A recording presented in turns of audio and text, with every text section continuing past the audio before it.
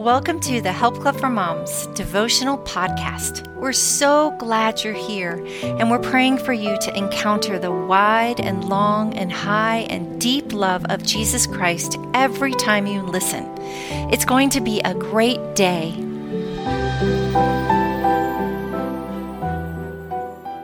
Hey mamas, thanks for joining us on the Help Club for Moms podcast.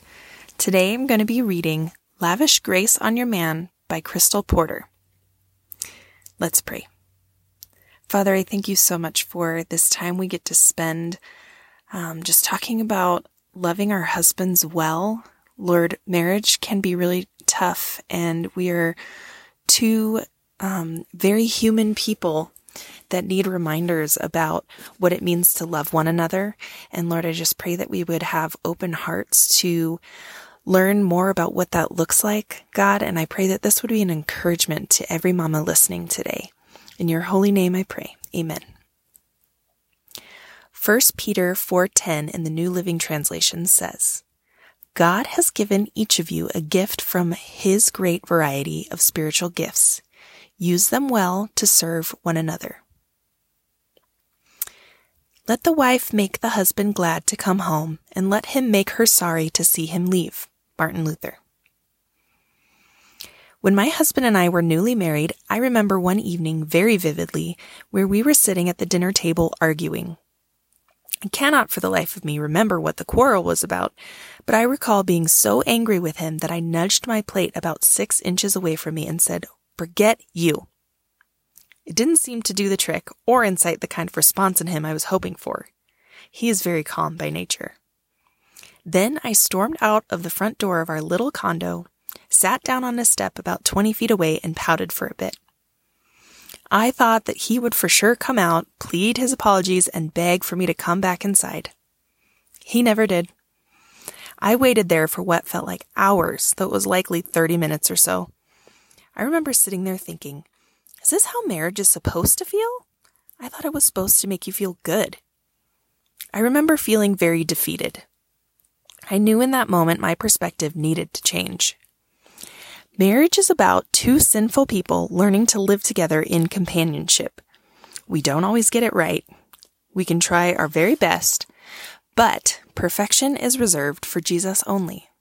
Thank goodness for that.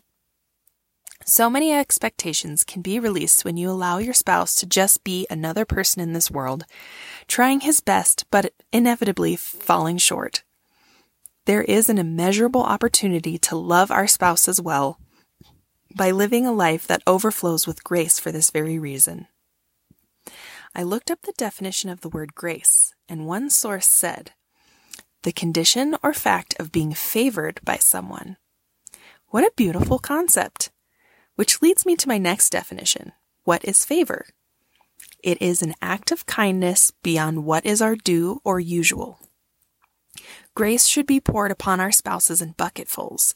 If you have an issue with your man that you want him to repent of, your kindness toward him, your undeserved favor, may be just what God is calling you to do to help him out of his pit. Here are 2 wonderful ways we can extend grace to our husbands. Learn to accept your husband's limitations. For all have sinned and fall short of the glory of God. Romans 3:23. Friend, this is a huge one. Like I mentioned above, our husbands will not and cannot be perfect, and neither can you or I. Our men have their own set of strengths and weaknesses that make them who they are. Over time, I have grown to laugh and even enjoy my husband's imperfections. Their vulnerability is a window into their heart. Don't take that for granted. Pray for him and love him through his struggles, even if these struggles affect your relationship. Before you try to fix anything about your husband, go to God in devoted prayer. Not just a frustrated, disgruntled prayer, but pour out your heart before the Lord. You can rest easy that Jesus can do more than you expect or hope in the situation. Always assume the best. A fool takes no pleasure in understanding, but only in expressing his opinions. Proverbs 18:2 ESV. When you decide to assume the best in your spouse, the whole tone of your relationship will change. It creates trust when you feel like you are on the same team instead of on opposing ones. Conversations become a lot more graceful, and protective walls come down. Assume your husband loves you and cares for you, even when he is bringing up something that's not fun to talk about, and maybe even in a way that doesn't feel very loving. Decide ahead of time that you will actually listen instead of pleading your individual case in the argument. Bend your ear to understanding instead of winning. When you decide to trust and not assume the worst in your spouse, conversations that could possibly have turned into arguments become opportunities to grow closer. They may not deserve this, but showing them how much you love them by assuming the best will speak volumes. Faith-filled idea. Win as a team. Around our house, we know that when one of us wins an argument, we both lose. So we focus on making sure that Team Porter, our last name, wins every disagreement. Together we come to a solution that allows us to both win and draws us closer because of it.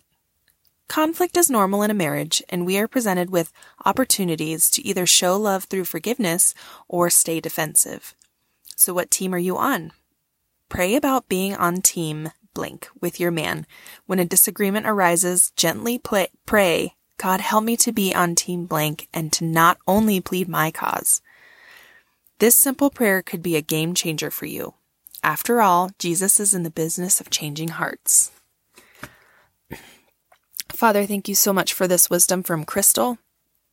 God, I pray that you would help each one of us to shift our perspective and love our husbands well in the midst of complications and conflict, Lord. And I pray that you would create unity in the marriages that are involved in Help Club. Lord, I just pray that you would do big heart work in each one of us and each one of our husbands, Lord, and that we would see the fruit of our efforts, God.